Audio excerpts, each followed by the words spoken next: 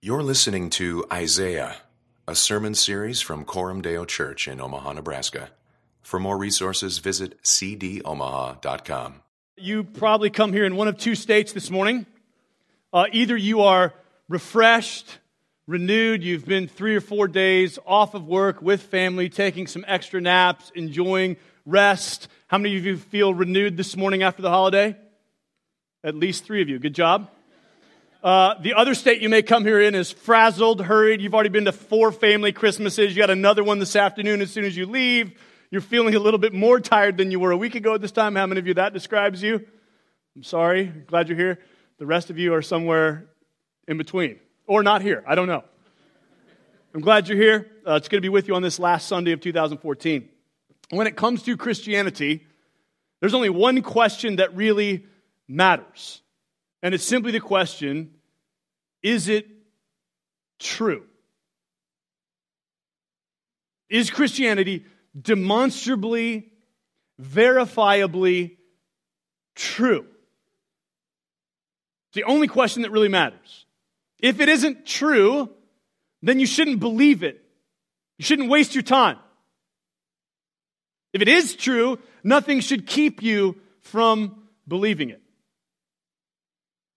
The core question of everything that Christianity professes and proclaims comes down to the issue of this. Is it true?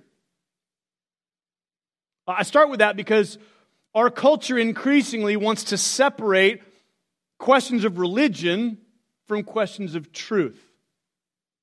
The world around us wants to put religion in the category of, is it meaningful to you? Does it help you with your goals in life? Do you find it personally beneficial? If so, that's nice, that's great, good for you. Let's not confuse that with things that are objectively, verifiably true. I hope that for any of you who are concerned about intellectual integrity, that separation does not sit well with you. Because at the end of the day, what the Christian gospel professes is that certain things are objectively, verifiably, historically true. Jesus came, lived, died, rose from the dead. This actually happened. If that's true, it changes everything. And if it's not true, then let's not waste our time. The prophets of the Old Testament were truth speakers. They unapologetically said, here's what's true about God, about the world we live in, about you as a person, about what God has done to provide redemption. Isaiah is one of those prophets, one of those truth speakers. And Isaiah has no interest in whether you find what he wrote personally meaningful. I mean, I think at the end of the day, he would like that. After all, he's a good artist, a good literary poet. But at the end of the day, his concern is, this stuff is true, and therefore, what are you going to do with that? What do you do with truth? On this last Sunday of 2014, we finally conclude our study in the book of Isaiah. It's been 11 months, 42 sermons. We've spanned the scope of redemptive history from creation to consummation. And I trust that in this year, this study of this particular book of the Old Testament has been for you, as it has been for me, both enjoyable and challenging. There are times when, as I prepare for sermons, as I read and study Isaiah, there's been times of joy and worship and delight, and there's been times where I'm beating my head against the wall going, what in the world is this about?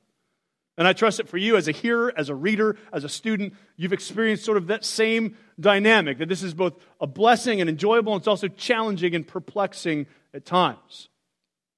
And so as we prepare to end this book today and sort of close our study of Isaiah, I want to recap and revisit some of the things Isaiah has held before us this year as true. Some of the major themes, the major emphases, the major truths Isaiah has said, here's what's true about God. We need to reckon with this. So let's revisit some of those high points, some of those key pieces of his narrative.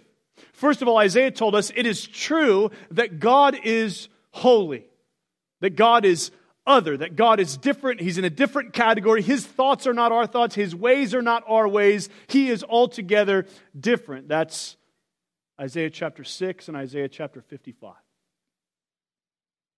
Second, Isaiah has told us God is sovereign over human history. The whole of it, all of it. God is totally, completely sovereign over all that happens on the earth. That's chapter 8 and chapter 45. Third, Isaiah has told us our sin separates us from God. We have gone astray, we have turned from God, we've gone our own way, and as a result there is separation, there is distance, there is disunity and disharmony between us and God. That's chapters 59 and 64. Fourth, Isaiah has said it is true that God sent His servant to bear our sin, to be our substitute, to stand in our place, atoning for our sin and reconciling us to God. That's Isaiah chapter 53. Fifth, Isaiah has said it is true that God will swallow up death forever and usher in a new heavens and a new earth. That's chapter 25 and chapter 65.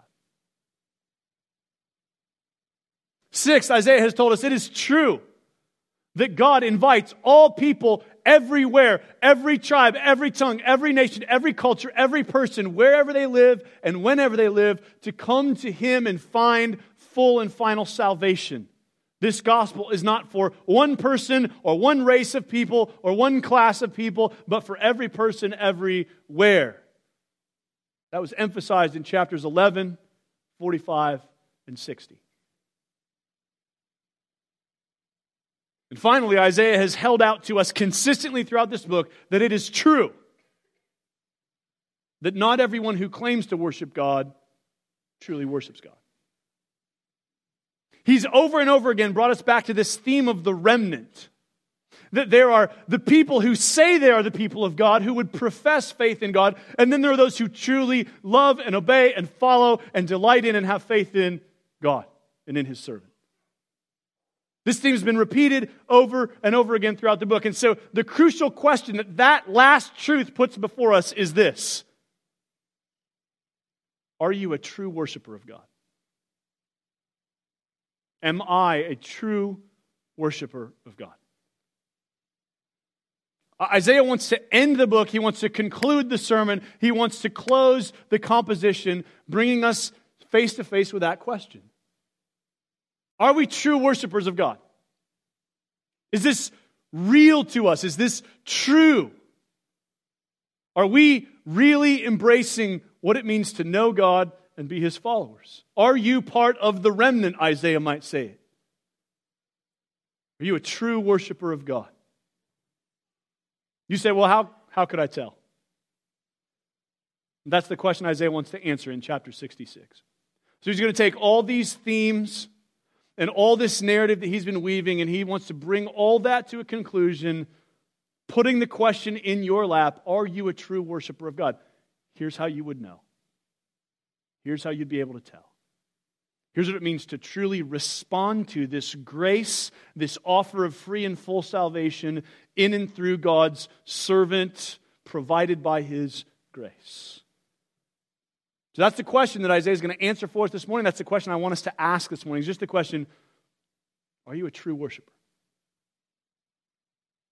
Let's look at Isaiah chapter 66. If you have a Bible, I invite you to turn there.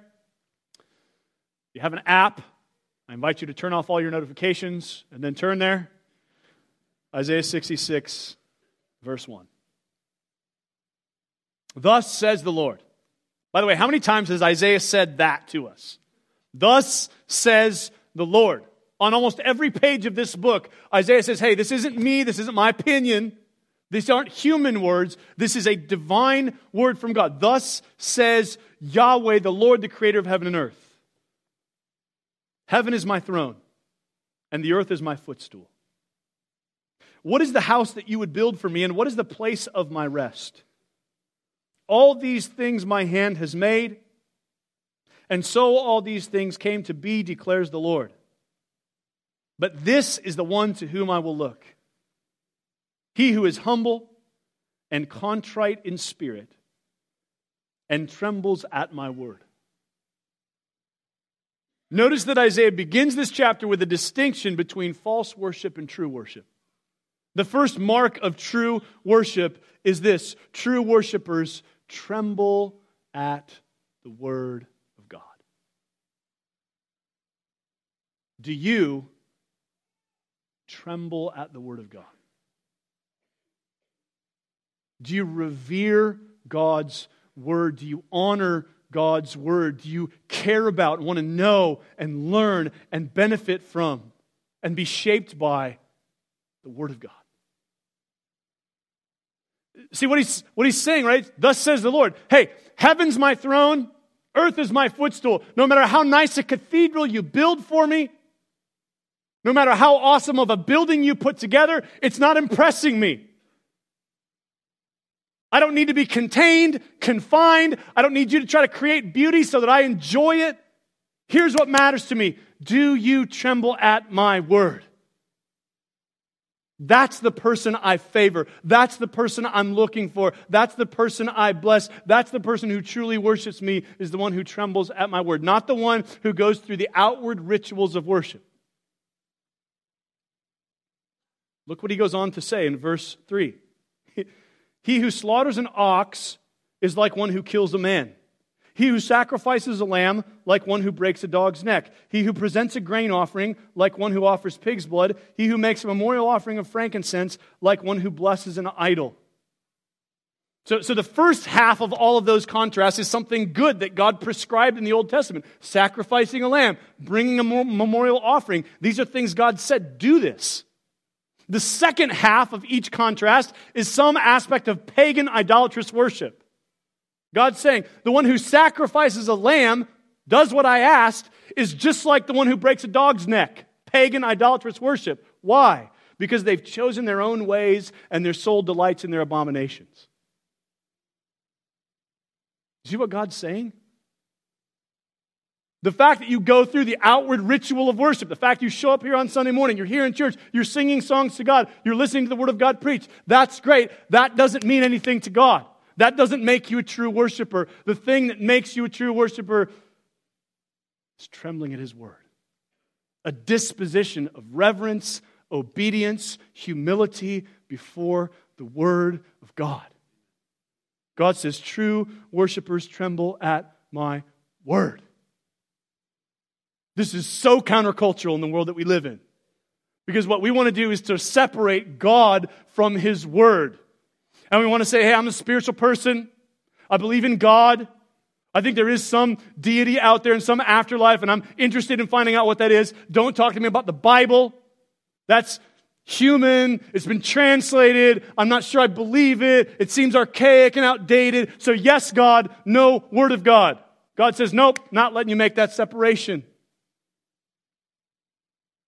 Here's what it means to worship me. It means you tremble at my word. It means when I speak, you listen. When I reveal truth, you hear. When I have spoken, you want to find out, what has God said and what does that mean for me? What does it mean for me to come under that humbly and tremble and receive it?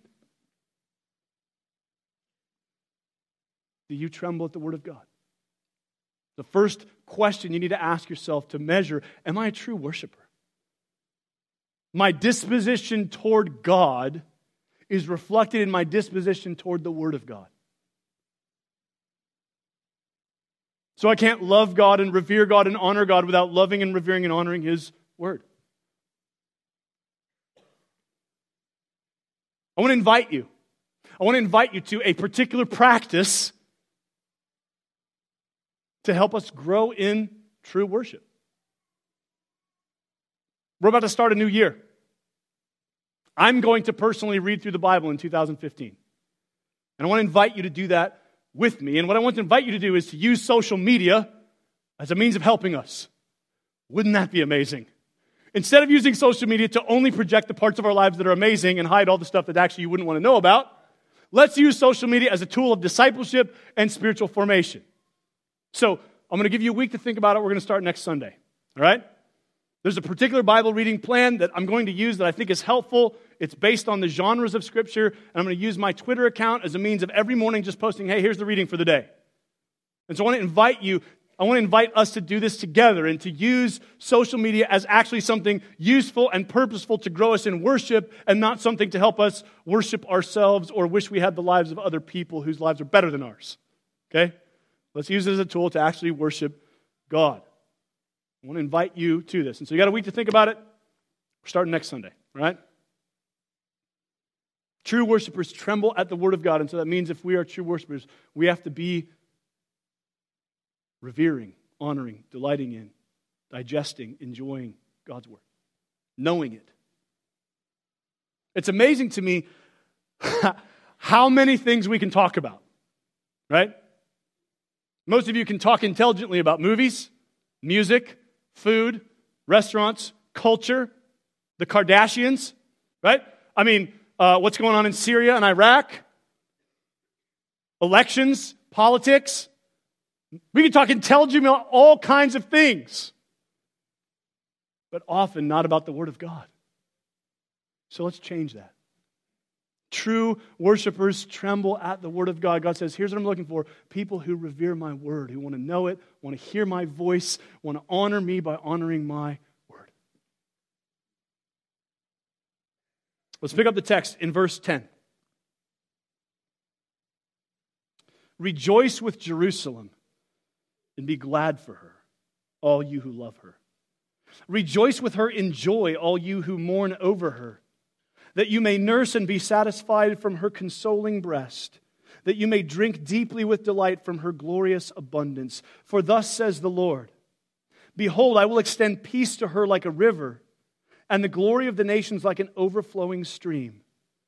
And you shall nurse, you shall be carried upon her hip and bounced upon her knees.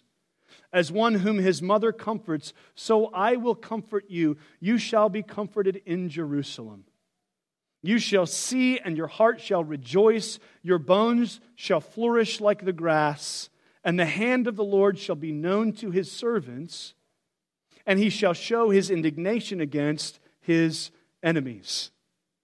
Here's the second mark of true worship. True worshipers welcome the reign of God. Welcome the reign of God, the kingship of God, the lordship of God, the rule of God. The image that Isaiah gives us here is the image of the city of Jerusalem ruled by God and the people of Jerusalem being nurtured, protected, cared for like children, little children being carried on the hip and bounced on the knee. It's an image of the delight and the joy of being under the care and the reign and the rule of a good God and Father who cares for his children. And notice in verse 14, there are two options. The end of verse 14, the hand of the Lord shall be known to his servants, and he shall show his indignation against his enemies. There are only two responses you can have to a king. You can be his servant, or you can be his enemy. You can receive his reign, or you can resist his reign. Right? There's not a third option. Now, I know we're living in a democracy and we want to be the third party, non-affiliated person who's too independent for any other party. And so we have some third way that we want to create for ourselves, right?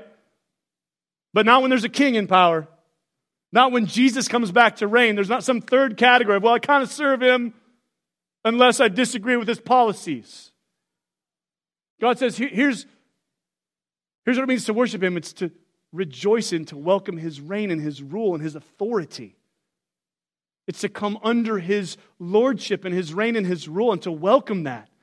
To welcome that in my own life and in the world around me. It's to want to see his kingdom come and his will be done on earth as it is in heaven. In my life as it is in heaven. In my family as it is in heaven. This is what it means to be a true worshiper, is to rejoice in, to welcome the reign of God. So you need to ask yourself the question, do you welcome the reign of God? Do you welcome the authority of God in your life?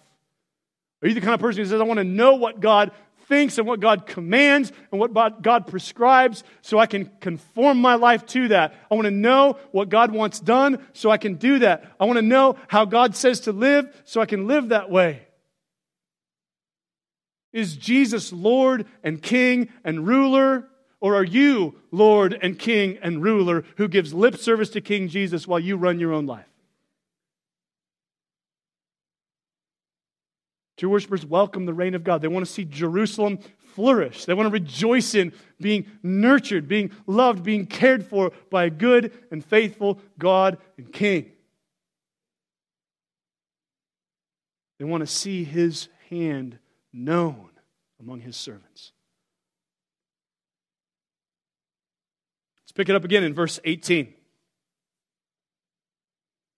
For I know their works and their thoughts, and the time is coming to gather all nations and tongues. And they shall come and see my glory, and I will set a sign among them. Remember that phrase. We're going to come back to that. And from them, from these that have come and seen my glory, I will send survivors to the nations, to Tarshish, Pul, and Lud, who draw the bow, to Tubal and Javan, to the coastlands far away that have not heard my fame or seen my glory. And they shall declare my glory among the nations, and they shall bring all your brothers from all the nations as an offering to the Lord, on horses and in chariots and in litters and on mules and on dromedaries, to my holy mountain, Jerusalem. What is Isaiah picturing here? He's picturing people coming to see the glory of God and then being sent by God to every place on earth where people have not heard His fame or seen His glory, and declaring the goodness of His fame and His glory. And Isaiah sees a worldwide influx of people coming to worship God by every means of transportation you can imagine, specific to various cultures and places. He says people are going to be flocking to my holy mountain to worship me because I've sent my ambassadors, my representatives, my missionaries. They've told of my glory among the nations, and people are coming to worship me. This is Isaiah's picture of the Great Commission. This is exactly what Jesus talked about in Matthew 28, where He said, go, make disciples of all the nations, baptizing them in the name of the Father, the Son, and the Holy Spirit, teaching them to observe everything I've commanded you. Notice what Isaiah says. Remember, Isaiah is writing in about 700 BC, before the coming of Christ. Notice what he says. The time is coming to gather nations and tongues. Remember, at the time Isaiah is writing, God's word is primarily given to the people of Israel. But Isaiah has said over and over again, it's for the nations, it's for the nations, it's for the nations. He says the time is coming to gather all nations and tongues. They shall come and see my glory. Okay, now, Acts chapter 1. Just mess with your biblical hermeneutic a little bit, right? When does this happen? Oh, it happens on the day of Pentecost. Acts chapter 1.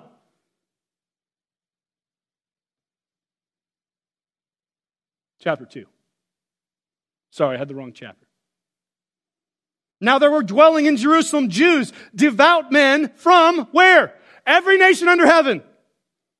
And at this sound of the Holy Spirit coming upon the apostles, the multitude came together and they were bewildered because each one of them was hearing him speak in his own language. And they were amazed and astonished, saying, are not all these guys who are speaking Galileans? How is it that we hear each of us in his own native language? Parthians and Medes and Elamites and residents of Mesopotamia, Judea, Cappadocia, Pontus, Asia, Phrygia, Pamphylia, Egypt, and parts of Libya belonging to Cyrene, and visitors from Rome. Every place, everywhere on earth, we hear them speaking in our language.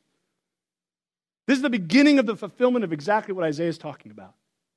God's saying, I'm going to gather my people from every tribe and nation. They're going to see my glory, and then I'm going to send them out to spread it everywhere to everyone. And we're still living in the midst of this, my friends.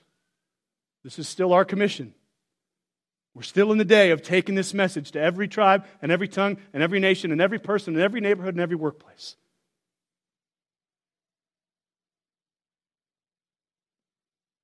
True worshipers participate in the mission of God.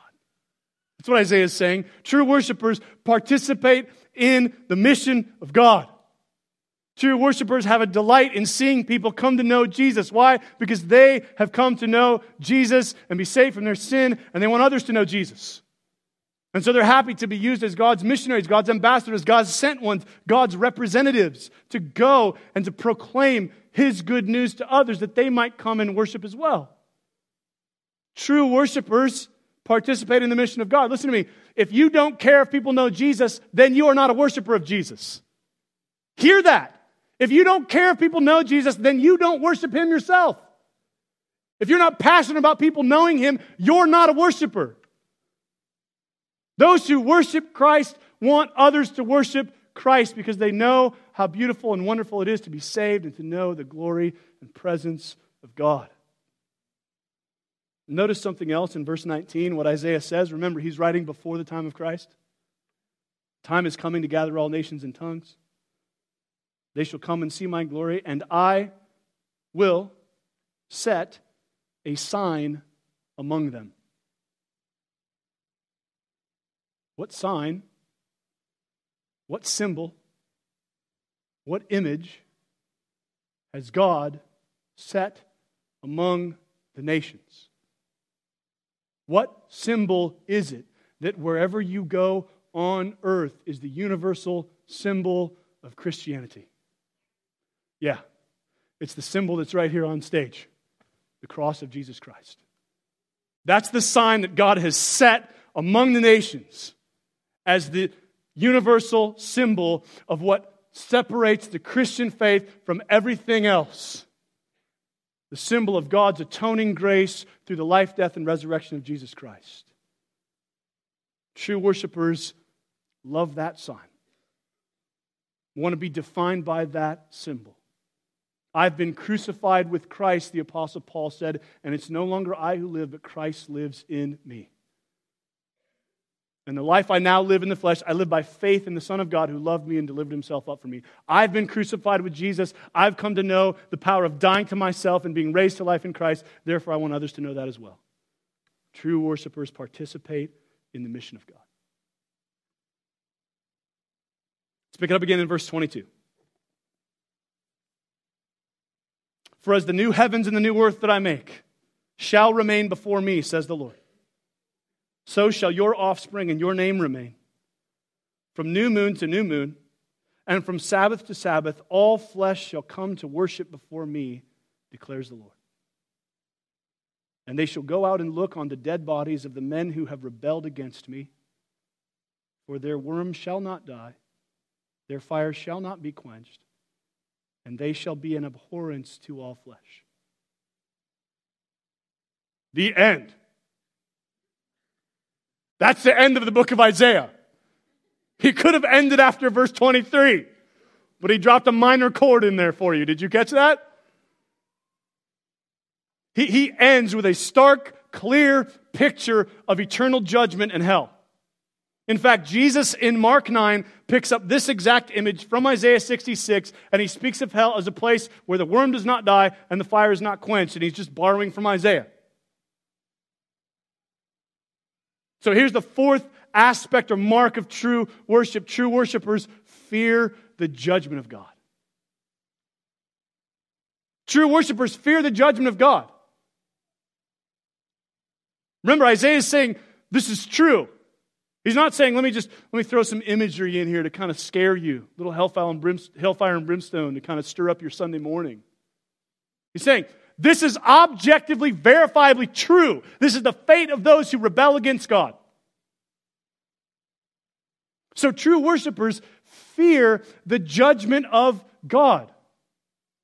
True worshipers know God is going to call every act and every person to judgment. All of us are going to give an account of our lives before the judgment seat of Jesus Christ.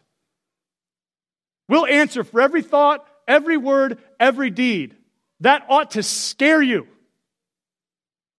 That shouldn't be a day you're going into like, I'll probably pass that. I'm doing pretty good. Right? The reason true worshipers fear the judgment of God is because it's this judgment, it's this fact that we're going to stand before God that requires us then to need someone to atone for our sin. To need someone to stand in our place and bear that judgment on our behalf. And that's exactly what the Lord Jesus Christ came to do. To receive the judgment of God on the cross for sin so that those who trust in Him can be free from judgment and condemnation. So true worshipers fear the judgment of God. Isaiah says it not just here in verse 24, but in verses 15 and 16 as well. He hits this minor note, this key of judgment. He's said throughout the whole book, salvation comes through judgment. God is just. God will not let any evil deed in the universe go unpunished. God does not grade on a curve. God does not compromise His justice so that He can express His love. Rather, His justice and love come together, hence the cross of Jesus Christ. True worshipers fear the judgment of God. I want you to see that if you and I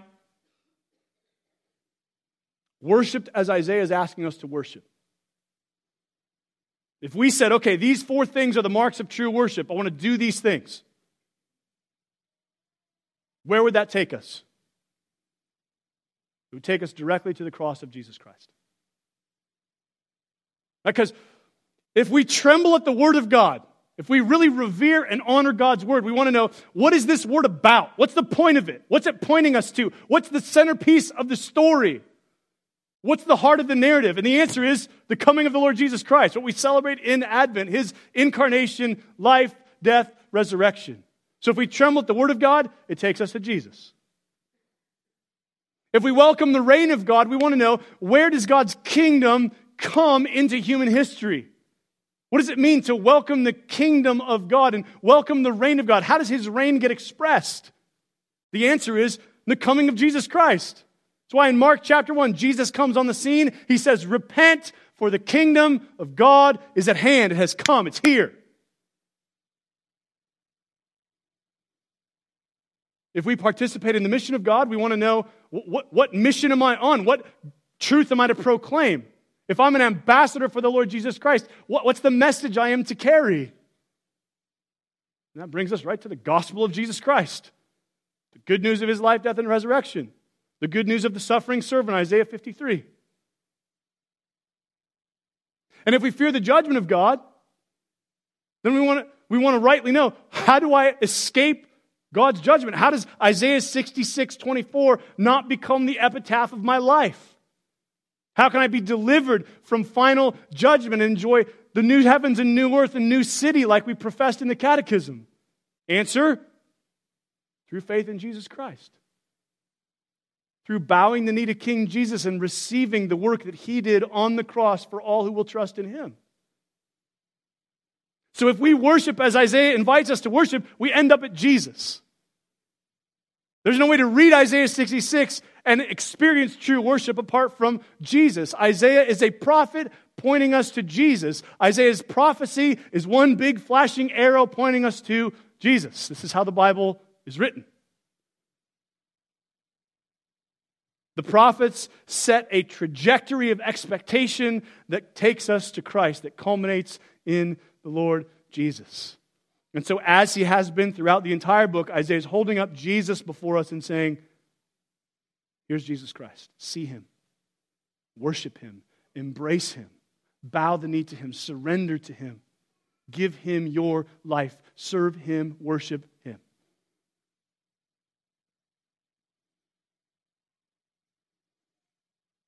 This is the point of what Isaiah has written.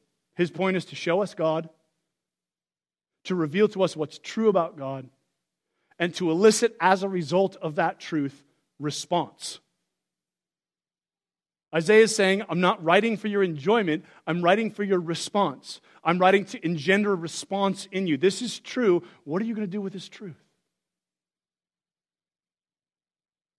And so as we close our study of the book of Isaiah this morning, I want to apply this by speaking to 3 different kinds of people who are in the room this morning, all right? Isaiah has an application for you wherever you are this morning. And I think there's in general 3 kinds of people here this morning. First of all, some of you are true worshipers of God. You hear these marks of true worship that Isaiah puts forward and you say, yes. Right? True worshipers tremble at the Word of God. And you say, yes. I want to know God's Word. I want to hear God's Word. I want to honor and revere God's Word. I want to conform my life to God's Word. I care about knowing what God has said. You hear true worshipers welcome the reign of God. You say, yeah, I want Jesus to be on the throne, reigning and ruling in my life. I want to conform my life to Him. I want to know what He says and how He wants me to live and what He commands me to do so I can live that way. You hear that true worshipers participate in the mission of God. You say, yep, man, as best I can, I want to be an ambassador. I don't know how to share the gospel with people very well, but I want to be an ambassador. I want to be a missionary. I want to be a representative. I want people to have opportunity through me to hear and know about the Lord Jesus.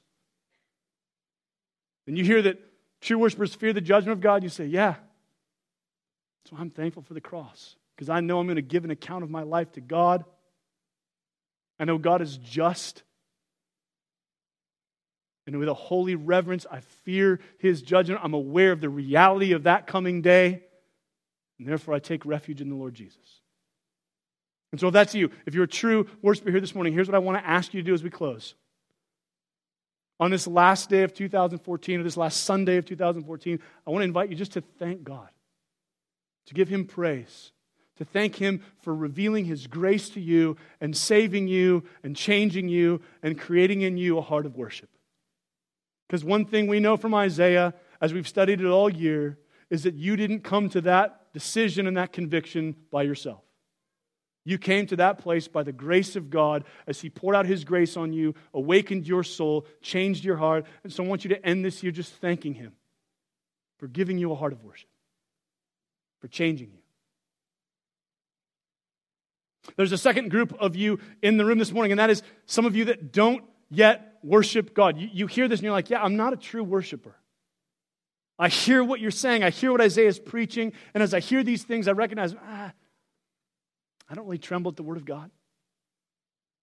I'm not sure that I welcome the reign of God. In fact, there's something in me that resists that. I don't want people to know Jesus. I don't care about others knowing Christ. And I don't really fear the judgment of God. I don't take that seriously. I'm not animated and motivated by that coming day. And if that's you this morning, here's the invitation I want to put before you. Today, would you cross the line into true worship? Would you let this day, the last Sunday of 2014, be the day that you close with the Lord Jesus Christ, that you cross the threshold into a life of true worship, that you bow the knee to King Jesus and say, God, I want to be a true worshiper. This is true. And therefore, I want to come, I want to bow the knee, I want to ask you to give me a heart that would tremble at your word. I want you to reign and rule in my life. I want you to catch me up in your mission, and I want you to deliver me from your coming judgment. Would you let this be the day that you come personally to surrender your life to Christ? That's why Isaiah is writing. That's why we're here this morning. It's why I'm preaching. It's why God has you here, whether you know it or not, because He's after you. He wants you as a worshiper of Him. The promise Isaiah has made about God's word going out to all nations includes the nation of Omaha, Nebraska, even though it's not a nation, right? It includes you, your life, your neighborhood, your city. The word of God is going forth this morning, and God's inviting you to come and be His worshiper. And if there's some hindrance or some hesitation or something that's holding you back, some question that hasn't been answered, would you come and talk to me about it afterwards? I'd love to just know where you are. I'd love to pray with you. I'd love to be able to walk with you in the midst of the journey of whatever God's doing in your life. There's a third category of people here this morning, a more challenging category, and that is those of you who, as you hear this, know that you're not a true worshiper, but are pretending to be. So you know, these things aren't really true in my heart. I don't tremble at the Word of God. I'm not welcoming the reign of God. I want to be in charge of my own life. I don't want to participate in the mission of God. I don't fear the judgment of God. You know these things are true in you, that these do not define you. And yet for some reason, whether it's pressure from your spouse or your family, whether it's conforming to societal expectations, whether it's this is how you were raised, there's something in you that's sort of pretending like you're really a true worshiper. And you're going through the motions of being a part of a church and showing up. But you know in your heart of hearts, man, I'm not a true worshiper of God. Can I just invite you this morning to step into reality with God? See, here's the beautiful thing that Isaiah showed us. You're not fooling God. You might be fooling lots of other people. You might be fooling yourself even. But God knows what's really going on in your heart. And so Isaiah wants to free you to walk into the light of truth and honesty. And say, listen, it's okay to be who you really are. So that might mean this morning you need to bow the knee and cross the line into faith in Jesus. Or it might mean this morning you just give up the charade and say, let me just be honest about who I really am and where I really am. Let me be honest about my doubts and my fears and my hesitations. Let me stop pretending. God welcomes that kind of honesty. And if there's ever a church where that kind of honesty is welcomed and valued, it's Coram Deo Church. You're not going to be ostracized. You're not going to become an outsider because you don't trust in Jesus. Rather, we're going to love that, hey, I love that you're being honest about where you're really at right now with God. And so this morning, I want to invite, if you're one of those people who's pretending, kind of going through the motions, I want to invite you to stop doing that. And just to walk into the light of reality and getting honest with God this morning. All that God wants is honesty. He wants you to come to Him humbly. He's after your worship. And if you're not yet at the place where you want to be a true worshiper of Him, He at least wants you to acknowledge that and be in a place where you're being honest about where you really are. So can I invite you to step into the light of honesty and reality with God this morning? Isaiah has written this book. Isaiah has spoken these words. Isaiah has composed this book to bring us to a place of honesty before God. To bring us to bow the knee to King Jesus and submit and surrender our lives to Him. It's the only thing that matters. The only question that matters this morning is Christianity true? So I'm going to close this in prayer. I'm going to give you a chance, just a moment of silence before the Lord. If you're a true worshiper, to thank Him for saving you. If you're not a true worshiper, to enter into true worship this morning through faith in Jesus. Or if you just need to be honest with God about what's really going on in your heart, a moment to do that. And then I'm going to close us in prayer. So would you now take this moment of silence and meditation to speak to God in your own heart?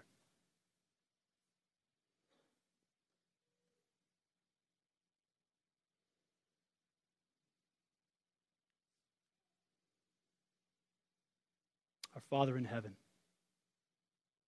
thank you for the precious reality of truth. Thank you that you have spoken truth to us through the prophet Isaiah, and thank you that you invite us into truthful honesty with you.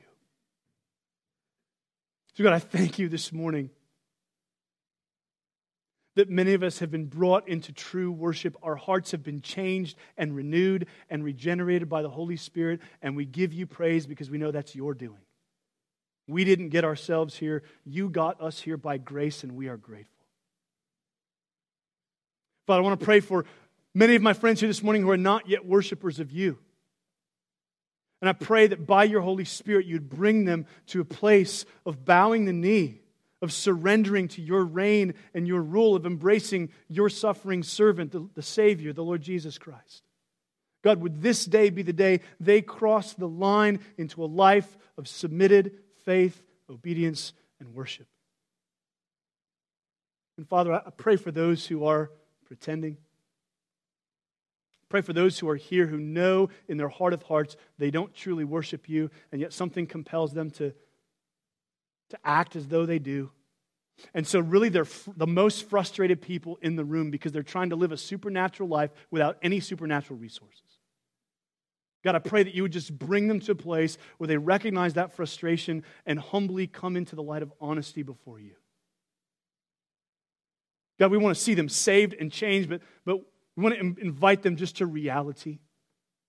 And so I pray for them that they would feel the grace that you offer this morning to not pretend, to not try to be something they're not, to not try to live up to somebody's expectation of them or somebody's opinion of them, but rather just to be honest with you. Thank you, Jesus, that you have come to save people from sin. So thank you for the refreshing light of truth. And we pray on this last Sunday of this year that Isaiah's message would find fertile ground in our hearts, that we would respond in faith and true worship and true obedience to the God who has loved and pursued us and set His sign among the nations in the cross of the Lord Jesus Christ. May we be ever more fully defined by that cross as we take up our cross daily and follow you. We pray for our good and for your glory. Amen.